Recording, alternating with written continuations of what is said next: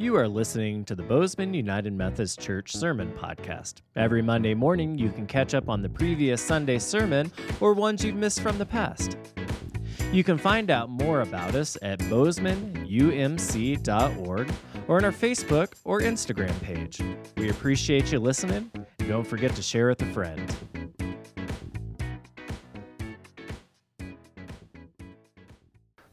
Well, church, all dad jokes aside for the day, I promise this sermon isn't littered with them.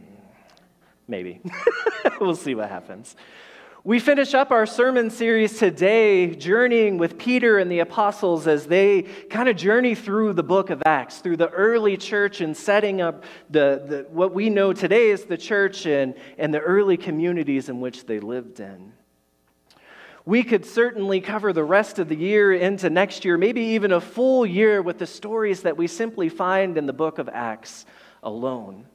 We haven't even touched on Peter's writings and the rest of the New Testament. We haven't even scratched the surface or even mentioned Paul and his influence in the book of Acts. And yet here we are. We find ourselves leaving those to be stories for another day, knowing that this book of Acts is so robust and just full of hope. And we continue on in that today. We over the last few weeks, we have journeyed with Peter and the disciples as the Holy Spirit filled them up and settled upon them with wind and flame in that upper room that they hid in, as they leave and go out into the streets to share God's love and grace with all people on that Pentecost day. We caught up with Peter a couple of weeks ago and John as they go to the temple to pray, and they find the lame man sitting outside, and they reach down and pick him up and heal him. And last week we found that Peter and Cornelius, this God-loving Gentile, him and Peter, they share their stories of the Holy Spirit. And we learn that Peter learns that God's love reaches far beyond what his wildest dreams had ever been. And today we encounter Peter as he is once again urgently called to go to a community, called to go to Joppa, because somebody needs healing. See, Peter had gained this reputation as a healer, and there are a few instances that we find throughout the beginning of the book of Acts where that's what Peter's doing. We've talked about a couple of them. And just like Jesus, Peter's reputation begins to precede him. The stories begin to travel, and people begin to hear about what Peter is doing. And what Peter is doing is healing people. And in Joppa, there's this lady. Her name is Tabitha, but in the Greek, her name is Dorcas. And Dorcas has died. And a little bit of background on Dorcas. For me, I often extend the title disciple far beyond the 12 that walk directly with Jesus. Because for me, to be a disciple means you follow Jesus. And you and I today, church, we are disciples. And so I play loose and fast with that title. But here in the New Testament, when we go back to the Greek, the only woman in Scripture that receives the feminine Greek word of disciple is Dorcas. Out of all of the New Testament, out of all of the people who follow Jesus, it's Dorcas who receives the honor of disciple. She very clearly has an impact on the community around her. And the community that surrounds Dorcas there in Joppa is a group of widows. And culturally, those widows, they were the bottom rung of people and their society. Often women had little to no power or influence in the day, and in that community, if they didn't have a male figure that stood with them, that represented them, well, they didn't have much. And it didn't necessarily have to be a husband. It could have been their father or brother or a son or a brother-in-law or an uncle, whomever. They simply just needed a male presence, or else there was nobody to care for them and protect them. It was a cultural thing. But that all changes with Dorcas. The work that she was doing in her community there in Joppa with these widows was to take care and to empower them to thrive. And now those same widows, they're calling Peter because Dorcas has died. She got very, very sick and didn't make it. And they had heard about Peter and the way that he was healing people And so they call. They go and find him. Hear the story again from Acts chapter 9. In Joppa, there was a disciple named Tabitha. In the Greek, her name is Dorcas. Her life overflowed with good works and compassionate acts on behalf of those in need. About that time, though, she became so ill that she had died. And they washed her body, and they laid her in an upstairs room. Since Lydda was near Joppa, when the disciples heard that Peter was there, they sent 2 people to Peter. They urged Peter, please come right away. And Peter went with them. And upon his arrival, he was taken to the upstairs room. All the widows stood before him, crying as they showed the tunics and their clothing Dorcas made them while she was alive. Peter sent everyone out of the room. Then he knelt and prayed. He turned to the body and said, Tabitha, get up. And she opened her eyes, saw Peter, and sat up. He gave her his hand and raised her up. And then he called God's holy people, including the widows, and presented her alive to them. And the news spread throughout Joppa, and many put their faith in the Lord. In grief, in dire need, these widows, they call for Peter. See, they have hope that Peter's reputation as a healer precedes him, that he will show up and everything will be okay. And Peter arrives. Peter arrives, and the widows, they usher him into the room where they have washed and laid Dorcas to rest. Picture it. Picture it. Peter is once again led into an upper room. There he finds Dorcas. And behind him stand this community of widows, a community of people, of women that she loved, that she cared for. They stand behind Peter grieving, telling stories of redemption, stories of hope, showing Peter, here, look at the clothes that she made, crying out, telling him why they're not ready to let go, why they still need her. See, without Dorcas, these widows are once again left without somebody to care for them. Her impact on this community is profound, church. And so Peter hears these stories. He sees the blessing that Dorcas is to these ladies, these widows, the people who surround him. And Peter asks them to leave. He ushers them out of the room and he kneels down to pray. And then he turns towards Dorcas's body and he says, Tabitha, her Hebrew name, get up. And Dorcas opens her eyes.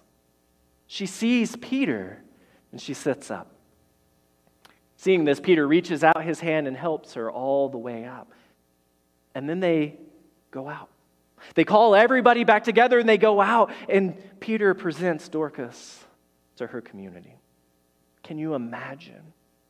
Can you imagine the immediate relief and hope that the widows of Joppa felt in those moments as Dorcas, much like Lazarus, much like Jesus, exits that room? There is hope again, church. They were not left, once again, with nothing. Dorcas was alive and well, and her ministry of bringing hope to the widows of Joppa would continue.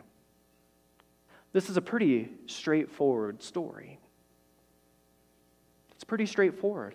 Dorcas, a disciple, an influential woman in Joppa, she dies. Her community surrounds her and sends for Peter, and because they know he can heal, Peter comes and speaks life into her. And they celebrate. The community is amazed, and many of them turn to Jesus. That's the story on the surface. But if we dig just a little bit deeper, there are some really important underlying lessons here that we don't have to dig all that far to get to. See, when the widows call for Peter, he doesn't show up and come in and pontificate and tell them all about Jesus and all about the things that God will do. He doesn't come in to have theological debate or to stand on his theological teachings and say, this is how it goes. He doesn't come in and promise a distant hope for a better world that's some far-off idea. See, the widows of Joppa, that's not what they need. That's not what they're looking for. The widows of Joppa don't want to hear any kind of a promise for a better world later on. They were grieving. They're scrambling to figure out what is next. What do we do without Dorcas here now? What is going on? How do we survive? And Peter simply could have showed up. He could have grieved with them. He could have promised them hope and resurrection later on and moved on to the next town. But Peter doesn't do that. Peter shows up and he's present. He sees. He enters into Joppa in the midst of this world that had been turned upside down according to societal standards. See, church, we see with these widows that there is a hierarchy of things, that people are expected to stay in their lanes. We see throughout all of the Gospels and the New Testament, really throughout all of Scripture, that people have their lanes. Fishermen, they're to fish. The paralyzed, the sick, the poor, the folks that are deemed other, are to stay over here. Widows and children are a real to be seen and not heard type of situation. And it's Jesus. It's Jesus that turns that all upside down on his head. It's Jesus that flips the expectations of societal norms on their head. And Jesus calls people out of their proverbial lanes into something bigger than themselves. And that's what we see here in this story. Fishermen become preachers and healers.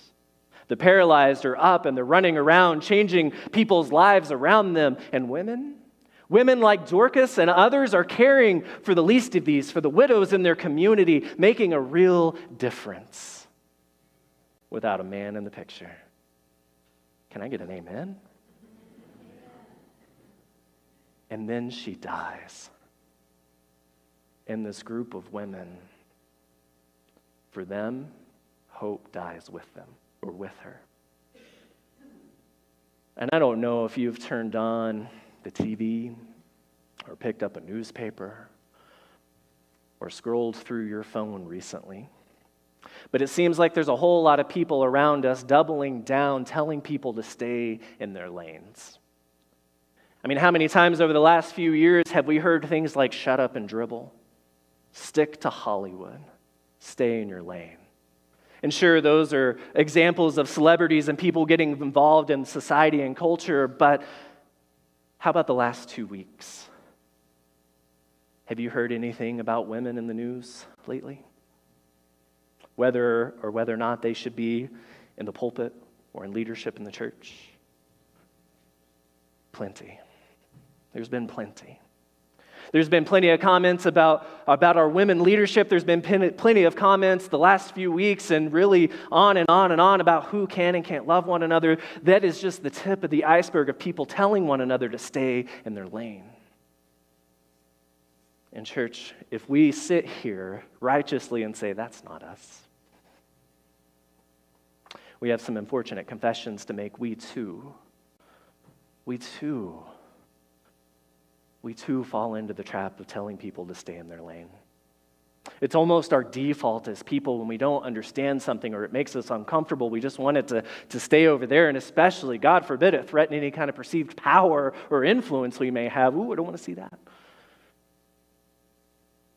We have people telling one another to stay in their lane just so we don't have to deal with it. But church, we are not called.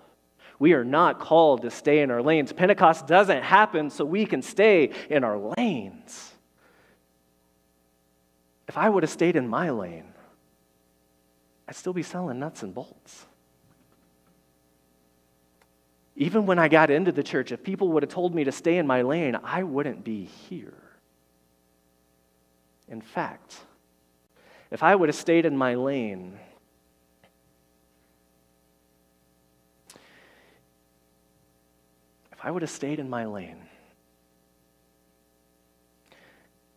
the idea, the hope, the resurrection that comes from God's love and grace for all people, I don't know where I would be with that today.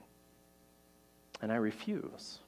I refuse to stay in my lane when it comes to people, when it comes to creation, when it comes to making sacred space for all to experience God's love and grace, when it comes to ending evil and oppression, when it comes to bringing hope to tearing down systems. Church, this is our lane. And Dorcas?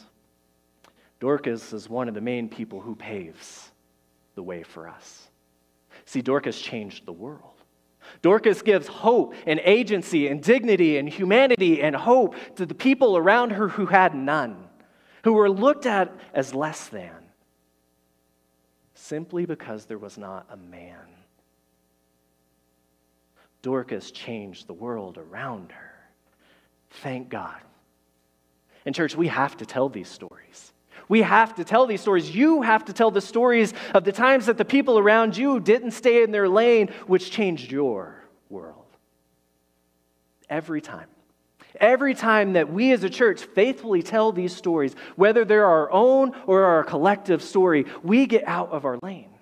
The social systems of paralysis and death are rendered null and void. They no longer have any power.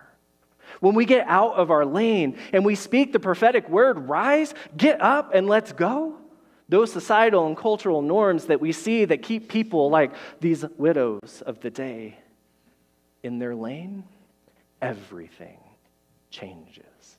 But we have to tell the story. We have to tell the story. Church, we have to get out of our lane to proclaim the prophetic words of rise up, to go with the Holy Spirit and change the world. That is what Pentecost is all about, church. And when people tell you as individuals, and when people tell us as a church to stay in our lane, I think we know exactly where to go next.